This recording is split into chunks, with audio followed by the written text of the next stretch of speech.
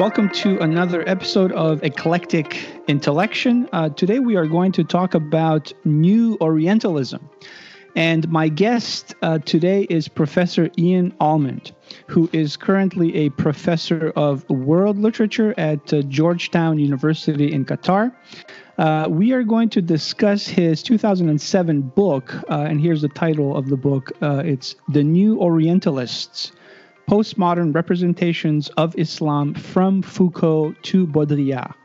The book was published by I.B. Tauris in, again, 2007. I was going to ask you sort of if you could say a few words about how some of your earliest projects developed, perhaps for your PhD. So what did you work on? So, my PhD was basically, it was the English literature PhD. And I was interested in Derrida and negative theology. So I was interested in a medieval German mystic called Meister Eckhart and the various flirtations that Derrida that his vocabulary has with the apophatic tradition of negative theology. And then my professor said, you're not going to be able to do this in an English literature PhD. You have to bring in an author. So I brought in Pinter. So my PhD had this slightly bizarre title of The Mystical Space in Deconstruction, Negative Theology, and the British Theatre of the Absurd. So in the end, I was looking at sort of the mystical, the notion of the unspeakable in these three very different regions. Mm-hmm. So between that project and this book on New Orientalists, how did you sort of jump between one to the next? Derrida obviously is in here, but maybe more broadly speaking, Orientalism as an idea. How did you come across that? I think primarily because I initially had sort of was working on a comparative study of Derrida and a German mystic. And then I went to live in Turkey. I went to work in Turkey. And there I encountered the writings of a Sufi, a 12th century Sufi called Ibn Arabi, who is, and this is a cliche, it's not a correct phrase to say, but he is sometimes thrown around as the sort of German, as the sort of Arab Meister Eckhart. It's a clumsy phrase, but I was introduced to him in that optic. And the more I read of this Sufi, who is a very sort of considerable name in the world of Islamic philosophy, the more I saw sort of all kinds of analogies really leading, in both case of Derrida and Ibn Arabi, to an earlier, already extant set of tropes and metaphors and terms from a kind of very loosely termed a Neoplatonic or even Middle Platonic tradition, mystical tradition. So that was what brought me into sort of the whole question of the extent to which many of the ideas in, for example, something as, or at least then, what was then very cutting edge and innovative and hot, if you like, as French post-structuralist theory, the extent to which actually a number of these motifs were actually had a much, much longer genealogy.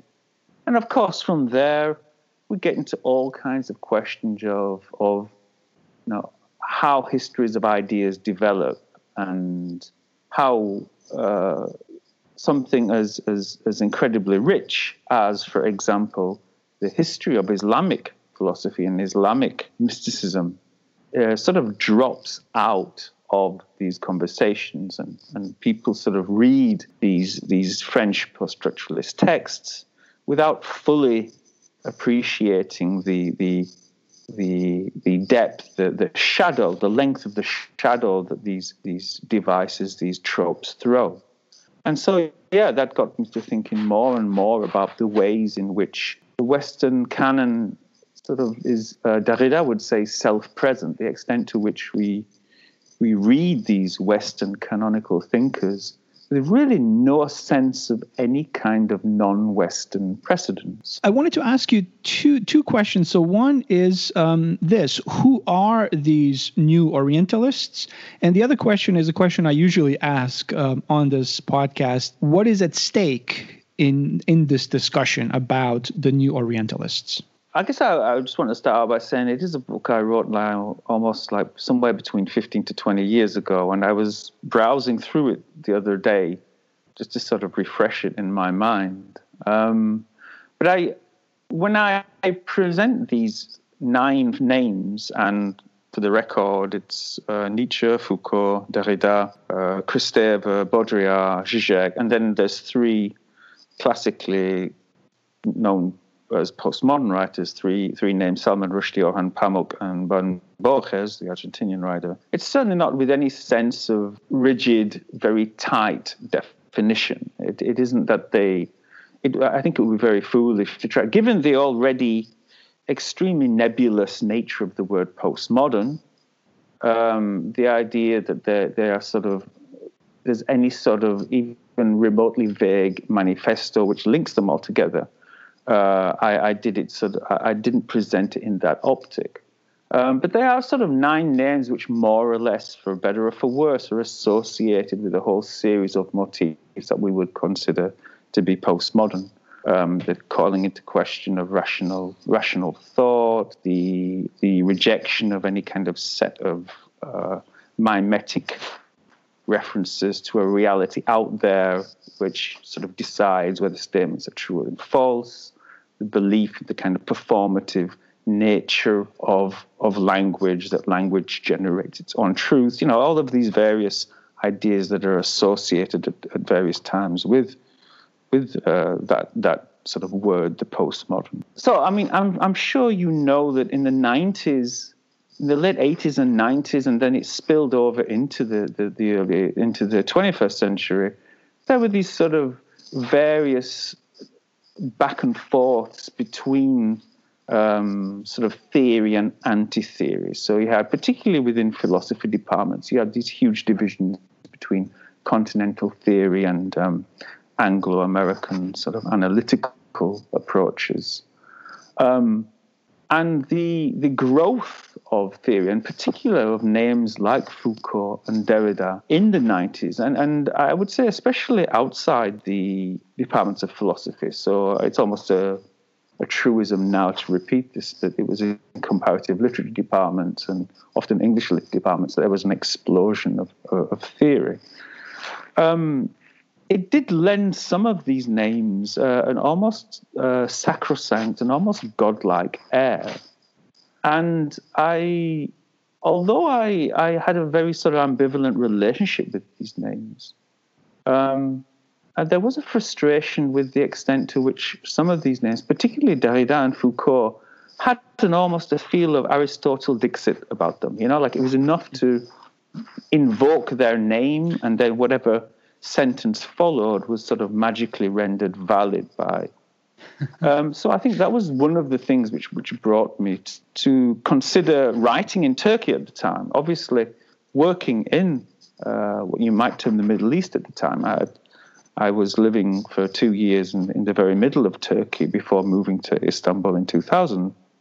I was sort of curious what these magical names actually had to say about the non-European. What would you say about the stakes here, though? Like, what is at stake in terms of your analysis? My impression, so after rereading the book, read it a while ago, and again, rereading it for this podcast today, especially when you talk about Borges, and you also analyze his short story, Avro's Search. What's at stake? It seems to me what's at stake in that short story is also what's at stake in your book in some ways. That story is about the inability to fully comprehend another context. And it seems to me that what you're looking at here is, again, how much of a gap there is between the contexts in which these authors lived and this other context that they try to sort of bring into their writing in different ways, right? But I get a sense that these New Orientalists' approach to the Orient, again, has something sort of lacking in it, has something sort of that's somehow, in some ways, not complete, not comprehensive, it's not a real engagement with the Orient, right? The Orient is always this sort of blind spot. So it seems to me, again, that really what's at stake is, how we, writing in one context, perceive and talk about another context. Well, I mean, it's really great that you point that out with the example of Borges. There's something slightly different also at work, though, because at times it's not so much an inability. It's actually less charitable than that.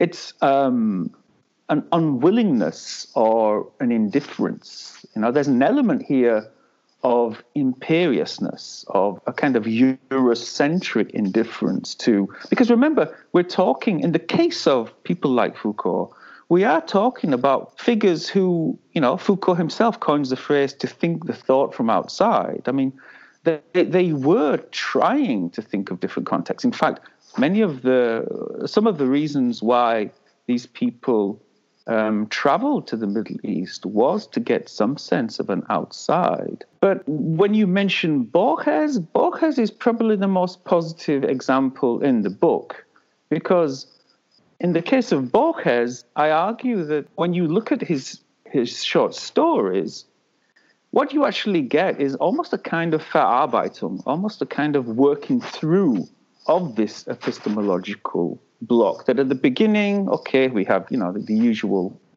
camels and belly dancers, the usual sort of pastiche of the Orient. But then it sort of, Borges, he seems to sort of grow aware of the fact that this Orient that he's talking about is nothing more than a collection of fragments from an archive. He's never been to these places. These phantasmatic landscapes that he has are really sort of relying on these collections of writings from other Westerners. And in that remarkable final story, I think it's Averroes' Last Search, he tries to imagine the famous figure of Ibn Rushd, Averroes, as he encounters for the first time the word tragedy. And then the story breaks, and he says quite explicitly, as soon as I realized that I was here writing this, the story dissolved.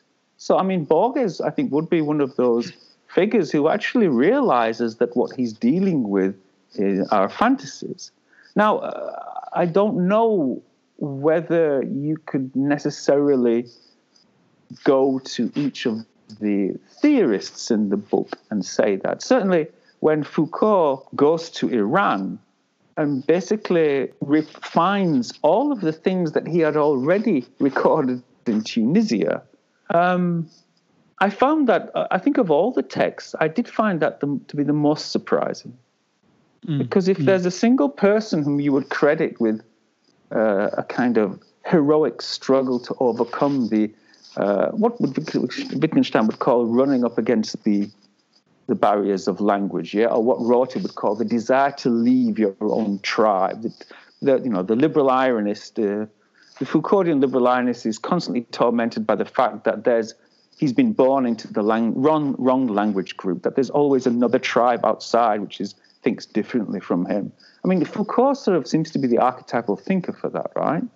And yet, nevertheless, he can go to Iran and talk about Persia, a culture which has been immobile for 1,000 years. I did find that interesting, that this incredible intellectual versatility and sensitivity immediately switched itself off when it talked about the non-European. Yeah, that was the irony that came up again and again and again. Sorry. Right. No, I just wanted to read a couple of lines from this short story on Averroes. So again, it's a slightly sort of complex story, but what it boils down to is he is sort of studying Averroes' inability to understand something. So here, let me read a couple of lines here at the end of the book, at the end of the short story. So he says here, I recalled Averroes, who, bounded within the circle of Islam, could never know the meaning of the words tragedy and comedy. I told his story as I went on. I felt what that God mentioned by Burton must have felt, the God who set himself the task of creating a bull but turned out a buffalo. I felt that the work mocked me, foiled me, thwarted me. I felt that Averroes, trying to imagine what a play is without ever having suspected what a theater is, was no more absurd than I, trying to imagine Averroes, yet with no more material than a few snatches from Renan, Lane, and Asin Palacios. And then he says, I felt on the last page that my story was a symbol of the man I had been as I was writing it. So in other words, what he seems to be suggesting here is that there are a number of sort of parallel impasses here, right? Sort of a place, again, that you cannot pass. Averroes trying to understand tragedy and comedy, never having seen a play, is kind of like Borges trying to understand Averroes, not having lived in, medieval Spain. So there's a kind of politics of despair here a little bit, right? There's the sense in which even when we really, really try, we really cannot bridge that gap between two contexts. That's sort of what seems to emerge. Although, again, it's a little bit more complicated than this, right? But then to kind of move from the story to your book, what seems to be happening here is that it's not so much that there's a gap that somebody's trying to bridge very hard but is unable to do so. It's that there is no real intention to bridge that gap. There's a sense in which Foucault and, again, the rest of them, even when they are in the Middle East, quote unquote, Orient, they're not really trying to understand the society around them, right? So that intention disappears. And then to kind of bring this to my final point, that I'd be interested to hear what you think about this. Reading your book, I felt that to some degree, it read to me like an indictment of postmodernism. Now, I'm not sure if that's what you intended. You probably didn't intend that. But right, there's a sense in which the book shows us what could happen if you kind of adopt a postmodern perspective and take it to almost its logical conclusions. I mean, especially with Baudrillard, right?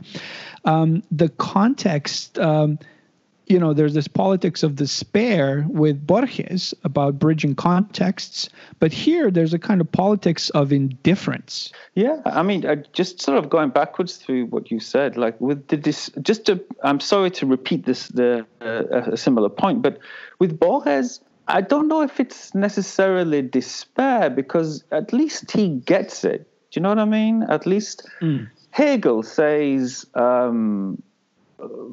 was dich begrenzt, befreit, ermöglicht dich auch. What limits you also enables you. Like, if we are trapped by the finitude of our own language, like right now even, at the same time, it is that finite language which enables us to speak. We would not, as soon as we try to be in the world, we are historically finite beings. It isn't necessarily, our limits are also our means of being, right? And I think Borges the author, not the narrator, has probably the healthiest awareness of that there. He doesn't continue with the lie.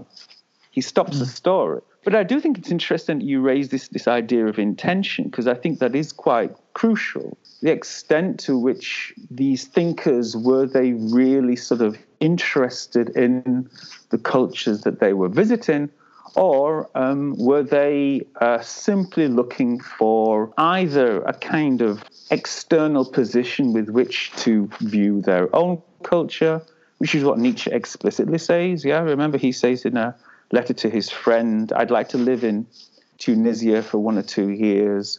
I'd like to live in the most Islamic part of Tunisia I can find. That way it would sharpen my eyes for all things European. So really there's almost a kind of proud indifference to it. Doesn't really matter, but as long as it's not a Western culture, as long as it's peripheral to the thing I'm studying, it's pure instrumentality. But then, of course, you do have sort of a sense in which when Foucault, and we're constantly talking about Foucault and Nietzsche, but when Foucault travels to Iran, he really is trying to find it has something to do with his own antagonistic relationship to modernity.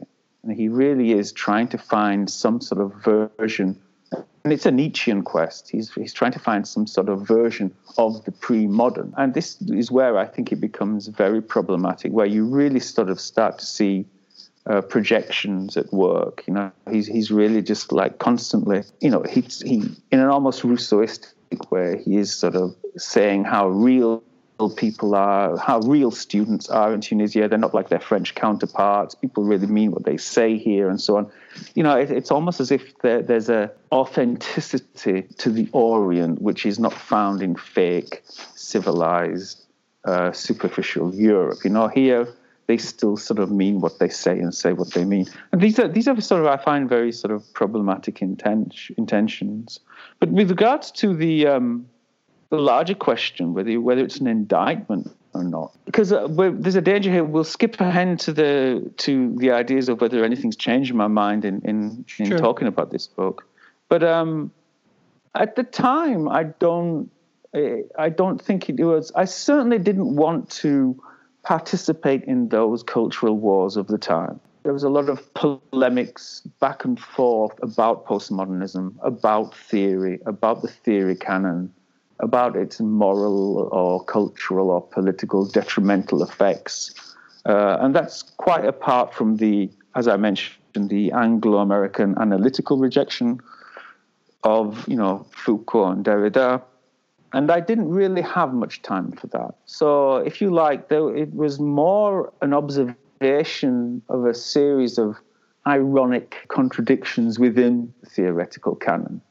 Right. I mean, absolutely. The text did not read to me like a polemical work. This is a very careful analysis of all of these thinkers. But let me maybe read a sentence, the last sentence, a part of the last sentence that you wrote on page 203.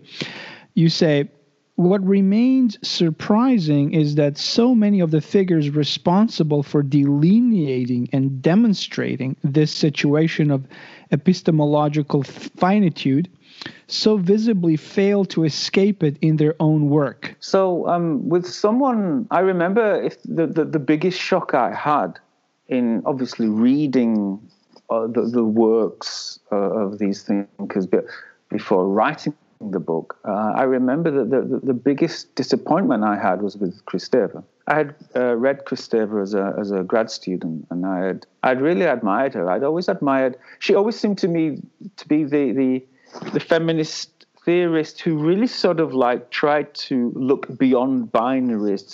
That as a male student, as a male grad student, it wasn't a locked out. Her theory, the spirit and vocabulary of her work didn't lock one gender out, but really tried to sort of speak in imaginative and exciting ways about a space beyond these sort of rigid binaries. So when I read what she had to write about sort of Arabs and the Muslim world, and that, it was quite disappointing to see how she simply sort of, in many ways, reiterated very conventional cliches about the Muslim world to an extraordinarily simplistic degree. Talking about, the Muslim spaces of unfreedom and, without any sort of like self-doubt or possible hesitation or epistemological anxiety. There was this sort of confidence with which she simply picked up, these easy phrases about the Arab world. And I think that was, for me, what came up again and again, but particularly with people like Kristeva, was this sort of disparity between the rich, sophisticated, careful language she would bestow upon her own Christian culture. And then the way that simply dropped away when she moved outside that precious space of Europe and talked about Turkey or the Middle East. So again, what we're getting back to here is a Eurocentrism which really sees a Europe of complexity that sort of ends at a certain point. So there's a Europe of complexity and depth and multiple inner dimensions and nuance. And then as soon as you step over that, whatever it is, Gibraltar or Belgrade or wherever that boundary is, suddenly we're in these kind of like monodimensional signifiers. There's a way in which you show how these thinkers, if you sort of, I'm trying to think about your more global argument about New Orientalism here. Let me again give you my sort of take on this. After having read the book, I had the impression that what they're collectively doing is sort of really, again, using that Oriental context, using that other, quote unquote, to delineate a little bit more who they are. So there's a sense in which the way they're thinking who they are through the Orient, it's a sort of via negativa. There's a way in which the Orient provides the foil, provides the other, that puts into sharper relief who they are. What do you think about that? Would that be a fair? No, I think that's a fair evaluation. I think what you're really seeing there at the heart of that, is the possibility that even though the postmodern critique of modernity saw itself as stepping away from modernity, saw itself as in a kind of iconoclastic fashion, as breaking, as having what Derrida would call a rupture with this vocabulary of the modern. For me, the irony that came up again and again is that they take with them, nevertheless, a lot of the colonial baggage of the modern. And that was, for me, one of the ironies that in critiquing modernity, they do nevertheless reiterate many of the colonial tropes of modernity. And this is something I wanted to ask you about. So this question about how this argument fits more broadly, I wanted to you mentioned Said often in the book. So is New Orientalism a sort of continuation of traditional Old Orientalism to a surprising degree, or do you find that there are still some sort of fundamental differences between these two versions of Orientalism? So I think in the book I was arguing for some degree, some veins of continuity. Even just something as crude as, for example, the repeated association of the Muslim world with the medieval, which comes up in almost every single thinker, every single figure in that book. Every time they talk about whatever Muslim topic or whatever Muslim land or culture they're referring to, it's medievalized. Now, just to give one example, that for me was such a strikingly colonial trope. I'm not sure if it's necessarily the same, because I think if there's a single thing that perhaps makes it different, is that certainly in some of these figures, there is a kind of ironic awareness of the idea of Orientalism.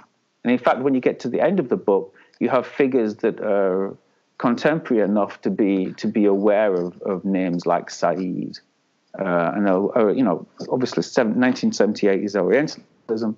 They're aware that that the term Orientalism now has this negative hue, has this negative connotation. But what I think is interesting is that even so, there is this sort of like attempt to find sort of ironic disclaimers, but then they carry on with essentially the same point. So Kristeva, for example, this is just now me speaking off the top of my head, but somewhere she talks about the ridiculousness of 18th century French caricatures of China. But it doesn't stop her from providing her own caricatures of China.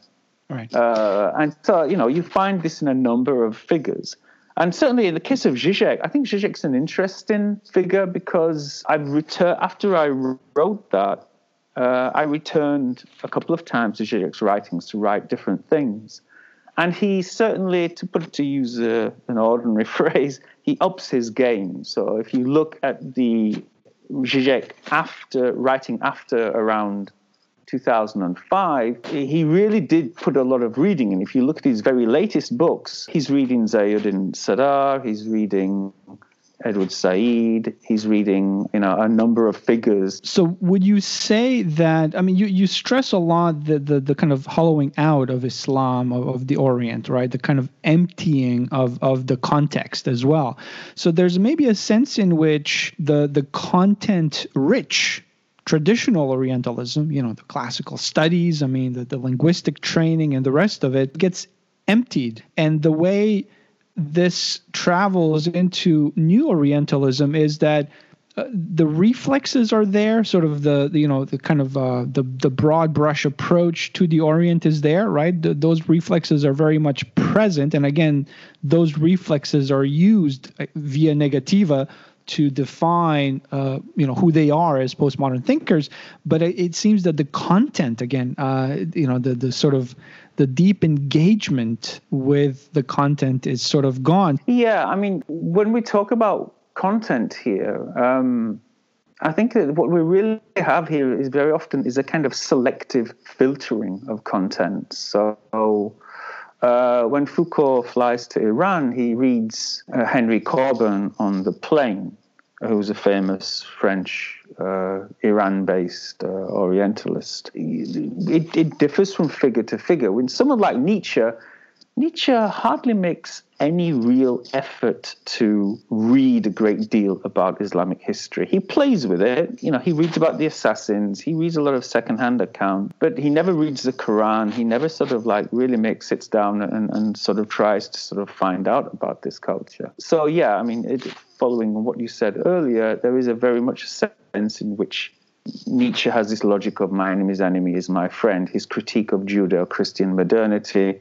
propels him towards a positive set of projections with Islam. So. Yeah. Isn't that also then a type of indictment of postmodernism? If we think about this in terms of a tree, right? If the trunk of the tree is tradition and modernity and the sort of sense of objective knowledge, and if the branches are a slight departure from that, maybe some other version of modernity that's moving towards postmodernism, and if from the branches, if we get down to the leaves of the tree, so if the leaves are sort of, they fall down and they get scattered, and if the leaves and the kind of rearranging of leaves represents postmodernism, isn't there a sense in which, they're so busy playing with these sort of leaves and these little scraps, the trunk, the tradition, the content, whatever else you want to call it, is so far, it's so far removed that something has been lost, that there's a sense of loss here. To begin with,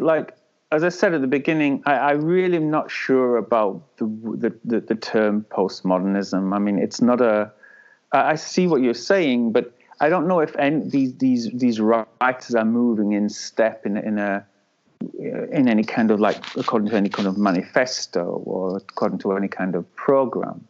But what I think you could say is that it's not so much postmodern, but what we're seeing here is the consequence of a kind of radical epistemological skepticism. So if you have, and it is one of the things which unifies almost all of the thinkers in the book, there is this kind of radical epistemological doubt about truth claims, about narratives, be they religious, be they scientific, about any attempt to talk truthfully and meaningfully about the world as a collection of facts and events. And I think perhaps there is something about that, something about that fact that has repercussions. It might explain perhaps a certain unwillingness to sort of take an anthropological or deeply ethnographical commitment to research and reading about another culture. That may be the case. The way in which Foucault and Kristeva can say these huge statements about cultures that they really haven't been reading for more than a month. And I think Spivak has an excellent essay on Kristeva, where she points out how Kristeva has these huge, she talks about 1,000 years of Chinese poetry, really on the basis of one small essay she read in French about it. It's an easy thing to mock, but at the same time, you really sense behind that this kind of almost indifference to the enormity of the task in front of you. If you don't feel that there is something called cultural identity that needs to be researched and studied for years or decades before you can speak truthfully about it, then, it might explain some of the more, I won't say cavalier, but it might explain a lot of the confidence with which some of these thinkers felt they could enunciate. On that front, then, what are the wider implications of your argument here? I think there was the validity of the theoretical canon itself that gradually, as I said at the beginning, it became sort of more and more than anything else, the profound Eurocentricity of the canon. And when you think about it in those terms, the fact that are names as so ubiquitous now as deconstruction, as Foucault, are so limited in their attitude towards the non-Western. I think for me the wider implication was that, and it's a depressing thought, but that increasingly our intellectual energies are being sent hurtling along a trajectory that has been formed over the past 50 or 70 years with an extremely narrow set of parameters. I'm not just talking now about us as Western academics, but when we look at the way non-Western academia is folded into and incorporated into this kind of global academic structure now, it is for me somewhat disturbing to see this. Disturbing maybe is a strong word. So, for example, I'm on a Facebook group where it's a Muslim majority Facebook group of Muslim intellectuals sort of trying to sort of rethink ways after Said of talking about Islam without relying on the West. And it's, clearly there's a whole set of challenges there. But the extent to which Foucault is still invoked as a tool in this is curious, right? It is ironic. And I remember when I lived in Istanbul, thinking this. I remember walking through the library here, ISAM in Üsküdar, the Islamic Research Library, and meeting a lot of people who were a lot of Turkish intellectuals who were really sort of interested in Derrida and in deconstructive and, if you like, Foucauldian or new historicist arguments.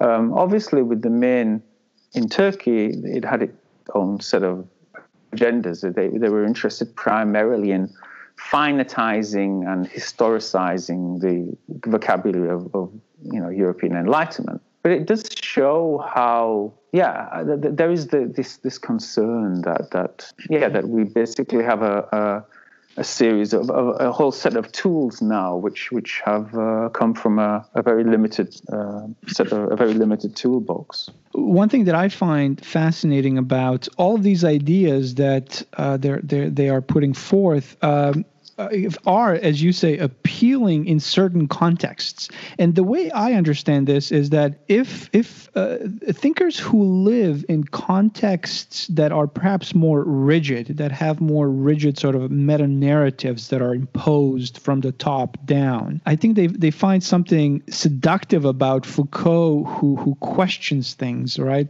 There's a sense in which, again, to use the category, postmodernism allows them to poke holes into those meta-narratives, right? It gives them some sense of freedom and liberty, right? But on the other hand, there's also a way in which if a thinker is operating in a context that is inflected, let's say, by postmodernism, where there is no rigid or maybe any discernible meta-narrative, there's a sense in which postmodernism sort of just adds to the confusion that makes things even more fragmented. And in those contexts, thinkers are more inclined towards some type of meta-narrative. So there's a sense of kind of moving away from Foucault and the rest of them. One thing that I wanted to also add to this is... Could I just say one thing quickly sure. to the point you said? I think it's a very interesting point you bring up, because what I do find amongst some colleagues, some Muslim colleagues, and this isn't a criticism, it's just an observation, is that there's this tremendous desire to use aggressively the epistemological skepticism of figures like Foucault when it's attacking thought systems outside the Islamic tradition, or even thought systems they don't agree with inside the Islamic tradition. But then there is again a kind of shut-off switch when it comes to talking about their own faith. There is a sense in which I think some Muslim thinkers, quite rightly, fair enough, appropriate these theoretical vocabularies in a variety of different ways in engaging with secularism or radical feminism or ethnic nationalisms.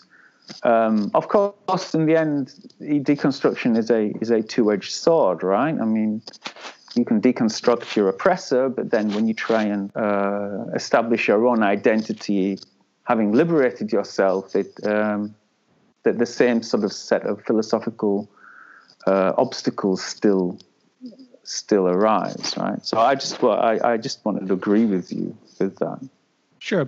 And it gets even more complicated, obviously, if you want to deconstruct deconstruction, or if you want to apply postmodernism to postmodernism. But maybe as a final question here, I wanted to ask you about something that sort of stems, I think, from the debate about the long-standing and still unfolding debate about Orientalism.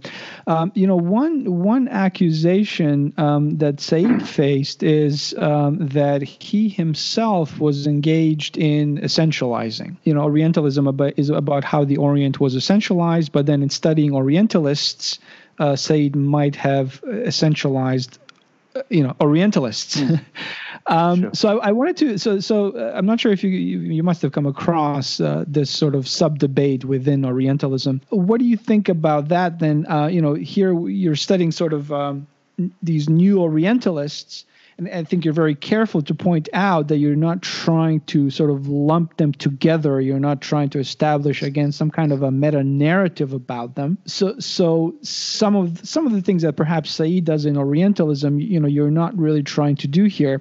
But still, there is the issue of essentializing, more broadly speaking, and in more fundamentally the issue of categories and how we categorize. So I just wanted to ask you, if in terms of the reception to your argument, if some might have mentioned this idea of well, if we use this category of Neo-Orientalism, what are the implications of that? Yeah, I mean, to answer it very simply, with the idea of the New Orientalists, that was just a provocative title. I was more interested in the recurrence of 5 or 6 particular tropes in a pattern of different but loosely connected thinkers. Whereas I think the case with Said, his argument is a lot more it's a lot more solid based. Yeah, I mean, he really is making a claim that there was this,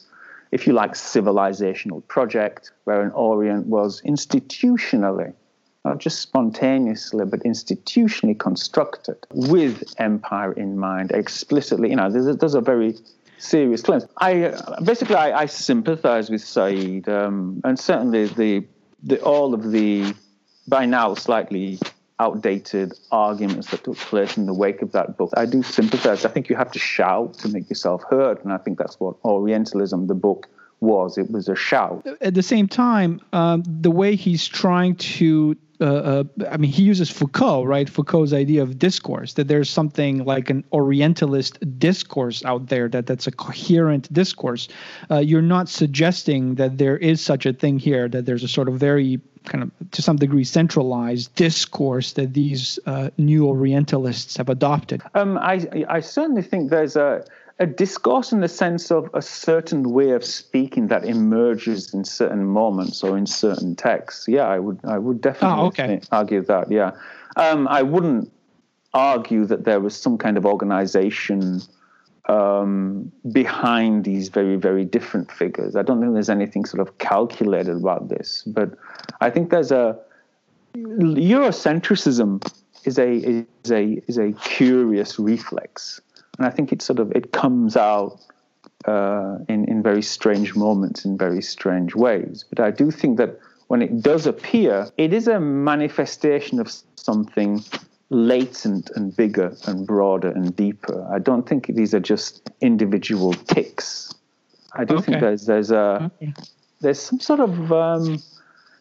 of cultivated unconscious vocabulary about the way we view the planet's history of ideas. And it's one of the reasons why I think I've, in many ways, veered away from just simply trying to analyze this. So, I've written 2 or 3 books trying to sort of, deconstruct and expose and analyze the various ways, prejudicial ways in which certain thinkers approach other cultures. Because I don't think it works, to be brutally honest. I don't really know how much of an effect it has. And so certainly over the past 3 or 4 years, one of the reasons I've moved into world literature has been to sort of, in an almost performative way, try to decenter notions of world literature and world history through South-South-South methodologies. So looking at doing comparative literatures across Mexico, Turkey, and Bengal, asking in 1947 what was happening in Istanbul, Calcutta, and Mexico City. Okay, so perhaps we'll stop there. Thank you again so much for having taken the time to talk to us about this book that you published a long time ago again. Yes, it's been memory lanes. So thank you, David. Thanks.